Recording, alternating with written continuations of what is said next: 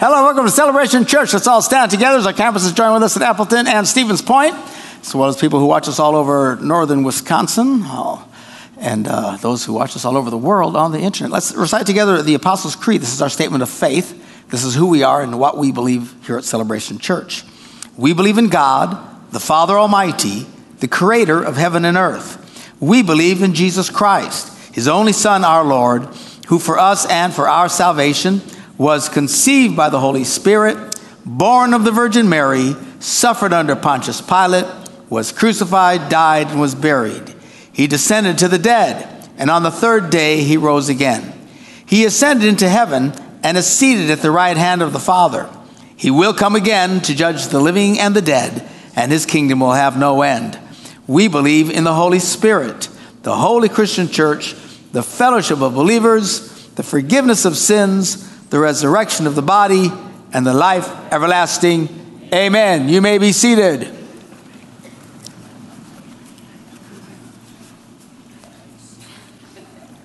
ever try and tie one of these things? I was going nuts this morning. I finally got it. Anyway, this is our Memorial Day week, our Memorial Day weekend. We're glad that you're here with us. Many have snuck off because the weather's so great. This is an amazing weekend, right? The weather has been amazing. And, we get these every, 250 years. So I certainly understand people want to take advantage of this incredible weather. And remember, tomorrow is Memorial Day. Stop, reflect, remember. That's what we're supposed to be doing. Those who have sacrificed so much so that we can enjoy the freedoms that we have in this country. If you are a vet or a present server in the military, we would love for you to stand so that we can honor you. Anybody here? I'm sure we have some. There they are. Yes, yes, yes, yes. God bless you guys. Thank you for your service. I'm sure there are people at the other campuses as well standing up, and God bless all of you, and thank you for your service. We certainly appreciate all the blessings that we have. They don't happen by accident. They happen on purpose, right? Speaking of on purpose, we had our T1 graduation service yesterday. I was late for the service. There was a little hole in my boat. I had to deal with the hole. If you've ever seen Titanic, you know boats and holes do not go well together. But eventually got there. We'll have all our T1 students come on up here.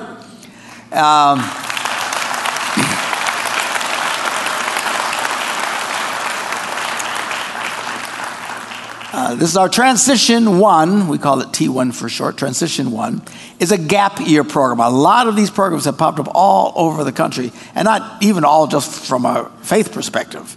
There are a lot of people that just have a gap year. It just does that slow down a little bit, particularly from a faith perspective. Slow down and put God first in your life. Jesus, the Bible warns us about things.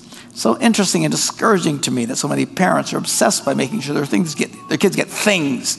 They're in a hurry to make sure they get as much things and successful as they can. The very thing the Bible warns us about, we Christians today seem to be obsessed about making sure our kids get it at all costs and as quickly as possible. Don't do that. It's a mistake. Slow down. Take a year off. Put God first in your life. When you graduate from high school, plan a year off. It's a great program here. Again, they're all over the country, but ours is a great program here. And what we do is we work with the kids, teach them about leadership, responsibility, how to do life, how to do relationships, all kinds of things for the first 6 months or so. And then we send them for the final 3 months overseas. They were in South Africa this year, working with Pastor Bishop Gary Rivas. We all know Gary. And they had a fabulous time. It was a life-changing experience for these guys. And they are different today than they were when they showed up here at the beginning. It is really a life-changing experience. Let me encourage you. Put God first. Plan for this for your young people. You young people, plan for this. Don't be such a hurry to go out there and grab the golden ring. You're not going to die slowing down. In fact, Jesus warned us about all these things the pagans chase after. He says, your heavenly Father knows that you need it. He says, but if you'll seek first the kingdom of God, all those things will be added in your life. God will make sure you will succeed. No one has ever suffered irreparable harm by putting God first. All right? So anyway, let me encourage that more and more, and the people all over the world that watch us on the internet. We've gotten several requests all over the world, haven't we, this year for the upcoming season? So we want you to consider that. Anyway, we want to just pray with these guys really quick. You guys can remain seated, but we just want to pray together for these young people as they branch out and their new life. Hallelujah, let's pray. Father, we thank you for these young men and women who have taken the time to honor you in their lives. God, I pray great blessings over them, that you will protect and guide them, guide and lead them, we pray, by your Holy Spirit. Help them to succeed greatly, O Lord. Thank you for what we've been able to put into their hearts and lives this year. Thank you for their service over these last few months over in Africa, and the blessing they've been to so many. We just pray all your kindness on them in Jesus' name. And everybody said, amen. God bless you guys. Give them a hand.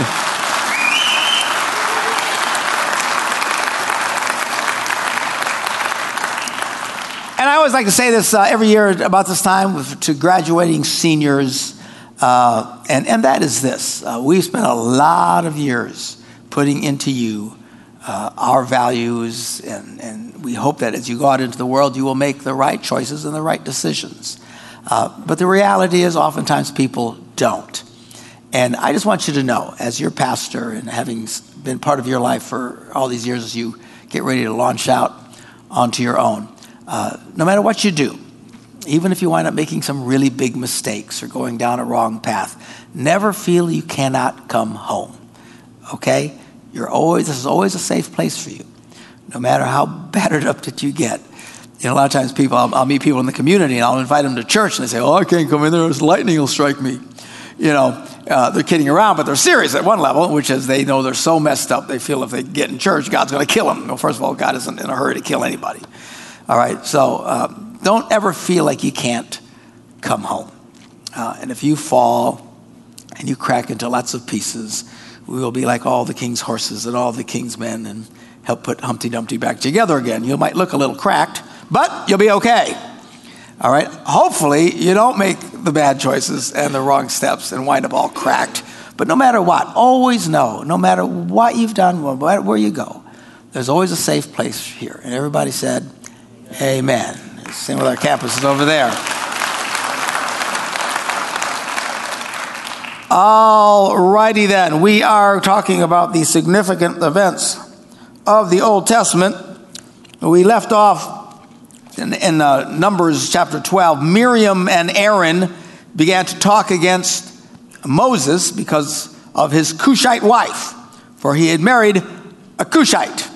Now, Cushite tribes are African tribes. They're black people. People often think that the problem here was that because Moses had married a black woman, they didn't like the fact it was a kind of a racial thing. I highly doubt that, to be honest with you. I don't think it was about race or color. And it wasn't like these people were lily white. You know, they're not from Norway, okay? They're Jews from the Middle East. Spent their whole life, 430 years in Egypt. And you talk about getting a tan. They had to work outside every day of their lives. I'm pretty sure they were a little dark themselves. I highly doubt it had anything to do with color, despite some of the ridiculous arguments people get over this. I think it was culture. It was culture. They were taught, stay and marry within the culture. And in fact, Moses even teaches them that you need to stay and marry within the culture. Because they were supposed to be separate, away from everyone else. This is where the Messiah was going to come through. And ironically, even though Moses taught them that, Moses had done exactly the opposite. Why? Well, a little bit of a checkered past. Okay? How many of you know God can still use you if you have a checkered past? And all you sinners, raise your hands. Okay, so it's just the reality of it. It's Moses. You think, well, I did bad. Moses was a murderer. He killed a guy, buried him in the sand, and apparently did a lousy job because they found him right away. And they were coming after him to have him killed. He goes running for his life out into the desert. He lives out on the backside of the desert. He was 40 years old when this happened. 40 more years he lives out in this desert. He marries into a family of Cushites. And they were pagan people, certainly outside the culture. And not only were they pagan, his father-in-law was a priest of this religious culture, pagan culture. And who knows how much he got influenced by all of that. And then I don't think Moses really knew anything about God. He'd been raised in Pharaoh's household. He knew he was Jewish. These movies that say that he didn't know who he was is ridiculous. But he knew exactly who he was, but not raised in the culture. And I don't think he really knew much about anything about God until God revealed himself in the burning bush. He said, "Who are you?" He says, "I'm the God of Abraham, Isaac, and Jacob." He knew he was of that line, Jewish people, and he starts to reveal himself to him. So it's easy for them to criticize Moses because of his past. And it wasn't the perfect past. And, Christians can be brutal sometimes towards people, which we should not be. Always be quick to forgive people because we also need to be forgiven. As we just prayed, forgive us our trespasses as we forgive those who trespass against us. So they didn't like the fact that they didn't like this lady that he picked. And we talked, I took the opportunity to talk about my own life in reference of after Deb and moving on and stuff like that. And I had lots of positive responses from people at all our campuses and all around the world, quite frankly, and certainly from here. All kinds of comments online, emails and stuff, and I want to thank you for that. There were a considerable amount of comments that basically said, "Why are you bothering with this? It's your own business. Tell people to kiss off." Which, don't clap. Just to explain why I'm taking the time, it's a little bit different. I am a public figure. I am your pastor. You listen to me, and there's a certain amount of respect and stuff that you give towards me. And because of who I am, there's a lot of benefits from it, but there's also responsibilities. And to whom much is given, much is required. I ask you to follow me as I follow Christ and live out my life, and that hopefully I'm living the kind of example that you will live out as well. So that at times means taking time to explain my life and what I've been going through and what I'm doing and what I'm not doing. Again, I'm not looking for permission from him. I'm just trying to, explain because people have questions. I know for some women it's uncomfortable because they think, oftentimes when widowers tend to remarry rather quickly, some extremely fast, usually within the first year. Women tend to stay widows for years before they move on, and some of them decide not to sign up again for this journey of dealing with a man. And all the ladies said, amen. Yeah, so, but some of the ladies said, "Yeah, I hope my husband doesn't forget about me that quick." And I just want to say, nobody's forgetting anybody. This isn't about forgetting anybody. You can't forget someone you spent 45 years of your life with, okay? Say, "Well, are you done mourning?" No, I'm not done mourning. Then why are you moving on? Well, it might take me 15, 20 years. I may never get over it.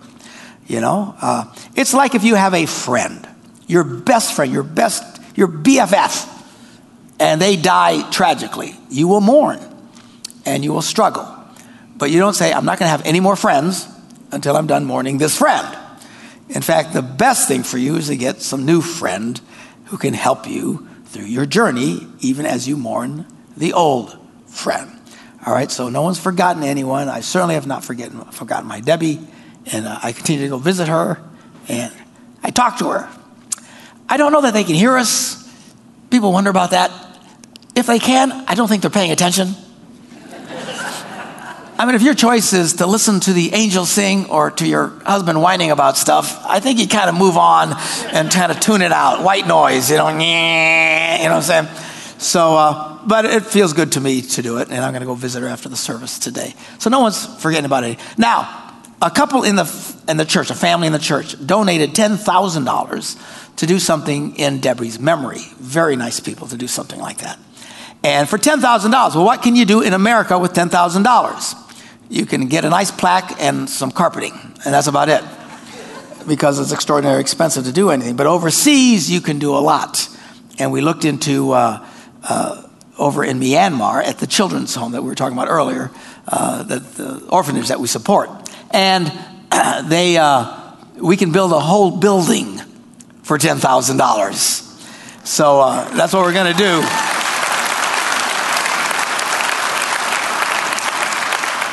Now, those of you who knew Deb knew she had a passion for children, and she loved to do music with children. And she was always involved in doing musicals and getting them singing and dancing. And she was into it. She was nuts. All right, she was really, really into it. I remember 25 years ago, I was out of ministry at that time, and we had our own business. I was doing some videography and photography and stuff. And a client had asked if I would go with him to Auckland, New Zealand, and do some photography for this project. He says, and I'll pay both you and your wife, full trip, all the expenses, everything covered. Now, today that wouldn't be a big deal to me because I travel nonstop. But back then, that was quite the deal. And I went to the redhead and said, hey, we got a free trip to New Zealand. Woo-hoo. She said, I'm not going. Why not? I'll miss a rehearsal. Come on, woman. And I tried to reason with the woman, and if you've ever married a redhead, you know you can't reason with a redhead. So she stayed. She didn't do the trip just so she could. She didn't want to miss one rehearsal. She's crazy. Anyway, but that was her passion, and she loved it, and she was into it big time. So we are putting up a building in her honor. I'm asking Bob to come and explain it.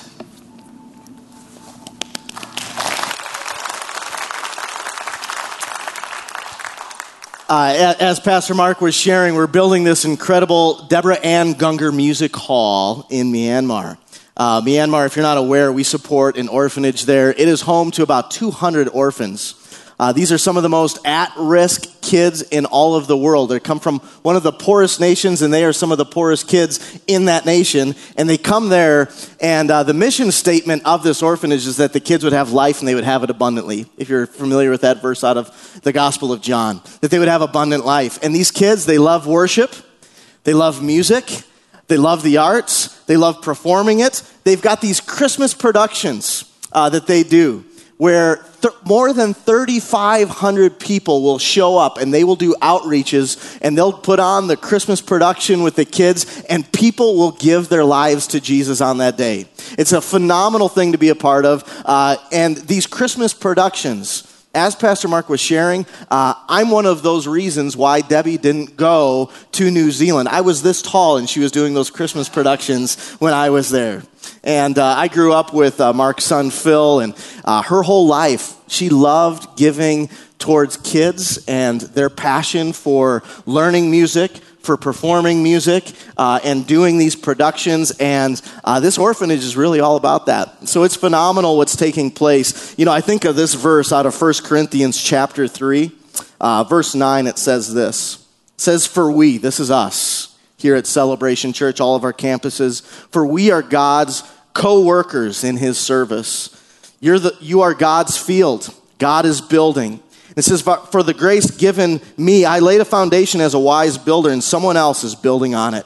We're continuing to build on this foundation, which is Jesus Christ. Jesus Christ laid a foundation, and it goes on to say in that verse that we're building with all kinds of different things. We're building with stone, we're building with wood, we're building with precious metal, we're building with hay, and we're building with straw. And it says on that day, the capital D day, that there's a second judgment coming, not the one where you get into heaven, not salvation, but there's a second judgment coming where there's going to be treasures in heaven. God wants to reward you for what you did with what he gave you on this earth. There's another day coming, and it's going to be revealed by fire. And if what is burned up lasts, there's going to be a reward for you in heaven someday. And these things that we're doing, it's really amazing because there's going to be treasures in heaven. Heaven's being populated because of these types of things. So thank you for your generosity, the legacy that you're leaving, and this will really honor Debbie Gungor in a great way. So let's all give God some praise here this morning as Pastor Mark joins us. Amen. Thanks, Bob. All right, so continuing in our story now, Miriam and Aaron are whining because they don't like Moses' choice of a wife, and it's really mostly Miriam, which we'll find out in a second here. And they said this, well, has the Lord only spoken through Moses? Hasn't he spoken through us too? There's one thing about people who love to whine, and what I'm about to say, I don't mean to be a snollygoster. You know what a snollygoster is? is a politician who does and says things for his own advancement. We have new words, we call them, but I can't repeat those in church. But a snotty guy. I'm not trying to say this for my own personal benefit at all, but there needs to be a certain degree of respect towards authority in the church. This has always been taught throughout the entire Bible. You wanted to really tick God off, start whining about the people who are in charge. And usually, one of the things they'll say is, well, I'm a spiritualist. He's not the only guy who knows the Bible. I know the Bible too, and God can speak to me too, and I don't need a pastor. And just, man, you're in a bad place when you start acting like that. So, what if I disagree with something? Well, there's nice ways of disagreeing, and you can walk through those paths. Sadly, most evangelical churches are a disaster. They're congregationally run nut houses where they vote on everything, and churches get mad over the carpeting and vote out the pastor over this or that, and they got all these political things. We don't have all that nonsense in our church, and most very successful churches do not have that nonsense. There are some that are successful that do have the nonsense, but they've figured out a way to tap it down to some degree. But this is just ridiculous. People squabbling and fighting. He thinks he's so spiritual. I'm a spiritual too. And just as soon as you do that, you're not spiritual at all. Okay? It's a bad place to be. Now, the good news is that virtually is non-existent in our church. Thank God. We don't have that kind of nonsense, but there's a lot of it out there. It's why 80%, there's 400,000 churches in America. 80% of them, think of this number, 400,000, 80% of them have 100 people in them or less. We are considered very much the exception because of the size of our congregations. Even our campuses are bigger than most churches in America. Why? Why do most of them only have about 100 people in them? That's about as many people as you can get in a room to agree on everything. Or somebody starts going after each other's throats and fighting and splitting the church and arguing. It's just pathetic and sad. And people ought not to be doing it. And if you have disagreements, do it respectfully. And these two were not doing it respectfully. And they're basically saying, well, who Moses think he is? We're spiritual too. Well, the Lord hears it, it says. And at once the Lord said to Moses, Miriam, come out of the tent of meeting, all three of you. Talk about being called out to the principal's office. So the three of them went out, and the anger of the Lord burned against them. So it doesn't really explain. He's just like, ugh! And then he leaves. And the cloud lifted from the tent. God was so mad at these little snots. And the one who was really egging it on is Miriam. How do we know this? Because Miriam's the one who gets hammered. When the cloud lifted from above the tent, Miriam's skin was leprous. It became white as snow. Aaron turned toward her and saw that she had a defiling skin disease. He freaks out, as you can well imagine. And he quick turns to Moses, please, my Lord, I ask you, hold not against us this sin we have so foolishly committed. They knew right away it was. Remember, God hasn't said anything. He didn't say anything. He just came in and you could tell he's ticked off and he takes off. And all of a sudden Miriam's got this. They knew. Little snots. They knew what they were doing. Criticizing and getting on. Well, I don't like his choice of wife. I don't like this. Just finding nasty things to say. Finding reasons to say nasty things. And boom, she gets hammered with this leprous condition. And so he says, please help us, Moses. And so in verse 13, Moses cried out to the Lord, please, God, heal her. And God goes, okay. Which is amazing. It's amazing how quickly God forgives. We'll read this through the entire Bible, especially in the Old Testament where things were really intense. Why would God bring judgment on somebody? You have to remember, this is different. These aren't like the experience we have. We live by faith. Most of us have never seen an angel. Most of us haven't. Well, anyway, but you don't have those kind of experiences. These people would literally talk to you. If God himself shows up and sits down and has a face-to-face conversation with you tonight and tells you to do something and tomorrow you don't do it, I don't want to stand next to you. All right? All right. That's why it was so intense. Okay? So, well, is that going to happen to me? No, it's not going to happen to you because we don't have that kind of experience. But if you do, best to heed. All right? So that's why the hammer would come down on them. But it's just amazing. Remember last time we read when they were making the golden calf and God got so mad and told Moses, let me just kill them all. Why would you think that way? Again, we're not talking the same religious experience here. These guys are seeing miracles like no one has ever seen. Every day, they don't even have to go get food because it's just right there for them. They don't have to do jack. The whole time they're out in the desert, their shoes don't wear out, their clothes don't wear out. I mean, it's an absolutely supernatural experience. They got it made. And they whined and belly ached. And all of a sudden make a cow and worship the cow. Oh, this is the God that's been saving us and helping us. Yeah, I'd get a little hork too. God said, let me just wipe them all out. And Moses said, please forgive them. And God goes, okay. And there's something about God. He is quick to forgive. And here's something about it. It's amazing how many people in the Bible get mad at how quick God forgives. They get mad. Do you remember the story of the prodigal son? The young son goes out and he wastes all his money and becomes a complete wreck. And he finally comes home and daddy goes running out to him. Shows the compassion of God to us no matter how bad we might mess up. And the older brother gets mad. Why do you get mad? You're letting him off. Look what he did. You shouldn't do that. Remember the story of Jonah. God tells Jonah to go preach to the Ninevites. Well, he doesn't go do it. And we're often tell that story in the context of, he was running from doing what God wanted. God called him to preach and he didn't want to preach. No, that wasn't it at all. He didn't want to go talk to the Ninevites because he knew if he went to the Ninevites, God, if they asked God to forgive them, he'd forgive them. And he didn't want them to be forgiven because it had been prophesied that Nineveh was going to come and destroy the Jews and bring judgment on them. It would be like if we knew God said, one of these years, the UP is going to come down and destroy all us Wisconsinites. All right? Because they're intense up in the UP. You know what I'm talking about. So anyway, you're almost a Uper. You people over here. You guys, you lived up there. Where is it? Where do you guys live? Crivets. That's almost a Uper. They're all giving me the evil eye here. You snollygoster. That's what they're thinking. So anyway, so what was I talking about? Oh, the UP attacking. So the UP is going to attack and they're going to kill us all. And then God comes and say, listen, the UP's been really bad and they've been cheering for the wrong football team up there. So we're going to bring judgment on them. So go up there and tell them to repent. And you're like, I ain't going to tell them to repent. Because if they repent, you'll forgive them, and then they're going to come down and kill us all, right? I mean, that's really the context of that story of Jonah. We'll talk about it when we get to that. So I'm cheating a little bit, giving you a heads up on it. But so anyway, he doesn't want to go. So he gets on this boat. They throw him off the boat. He just wants to die. He said, throw me over. So they throw him over, and then a big fish comes, swallows undoubtedly a whale or something like that, comes and then belches him up on the shore. Guess where he lands? Nineveh.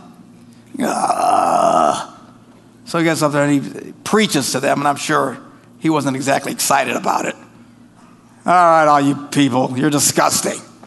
You need to repent. And they all went, okay. And they all cried out to God for God to forgive them. And then afterward, we'll read it, he is mad as a hornet. And God says, what's your problem? I knew you'd forgive him. See, that's why he didn't want to go. God's so quick to let people off the hook. And again, as I was saying to the seniors, if you mess up later in life, or anybody messes up at any time, you might come to church for 10 years and then you mess up. Don't run and hide. Don't think you can't come back. You need to run towards God, not away from him. He's quick to forgive. He is. Stunningly. Man, just read the Old Testament, especially the book of Kings. If you ever read Kings, 1st and 2nd Kings, all these nasty kings, and these guys are acting so bad, God kept warning them, if you don't stop it, I'm going to bring judgment on you and kill you guys. And the next time, if you don't stop it, and it goes on and on and on, halfway through the book, you're like, just kill them already. It takes so long. That's how patient God is. You think God's freaking out because you're a jerk today? I don't think so. Now, you need to make things right, but he can handle a lot, and he's very quick to forgive. So anyway, so that's what he does. Boom. Right away, he forgives her. But even then, the Lord replies to Moses, okay, I forgive her, but if her father had spit in her face, that's kind of gross, would she not have been disgraced for 7 days? I read it the other way, the earlier service. I thought she spit in his face. But anyway, if you get spit in the face, then you've got to be disgraced for 7 days. So confine her outside the camp for 7 days, and after that, she can be brought back. So that's what happens to Miriam, and then the event ends. This whole big deal of them whining against Moses. Now, next Sunday, we're going to pick it up.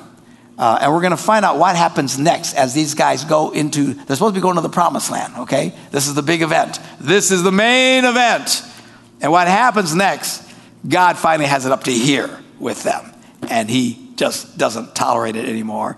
And that's why they can't go into the promised land for 40 years. They're stuck out. You wonder, why did it take them 40 years? Why did they want it for 40 years? Because of what happens next. And there's a lot of powerful analogies for us as we get into the story next Sunday. Let's pray. Father, we thank you for your word and for your kindness. Lord, we thank you, God, that you are quick to forgive. You're very kind to us.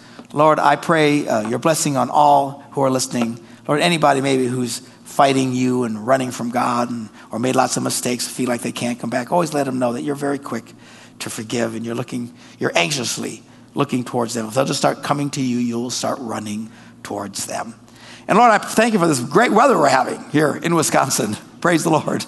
And I pray for all our church family as they are taking time off over this next day and a half, that you will keep everybody safe and protect everyone, that no harm would come to them, we pray. In Jesus' name. And everybody said, Amen. See you next Sunday.